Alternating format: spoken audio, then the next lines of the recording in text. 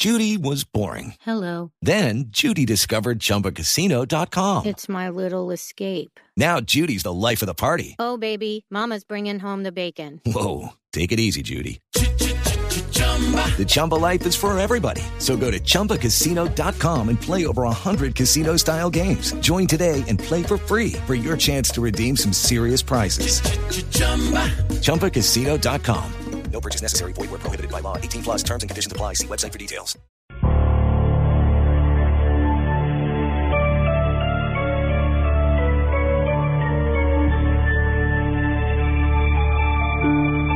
Rosaura y sus amigas, curiosas al extremo, deseaban saber si existía el más allá.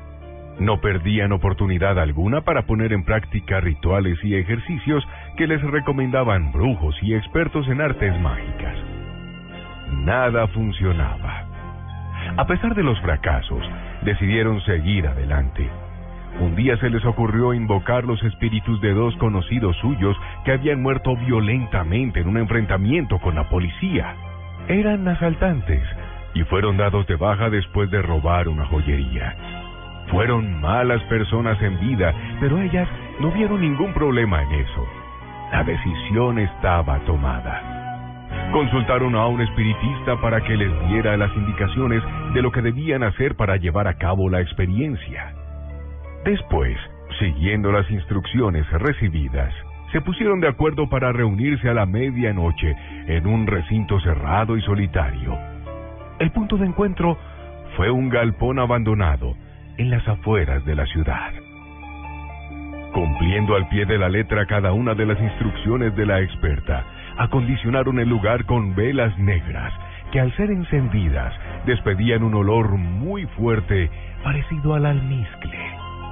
Hicieron un círculo amplio con las velas y ellas se juntaron en el centro. Entonces, de pie y bien erguidas, se unieron pasando sus brazos por encima de los hombros de la que estaba al lado. Cerraron los ojos y a la cuenta de 3, un coro se escuchó con fuerza y alto volumen. John, Jairo, John, Jairo, los estamos esperando. Háganse presentes. Varias veces repitieron el llamado a los espíritus que pretendían invocar.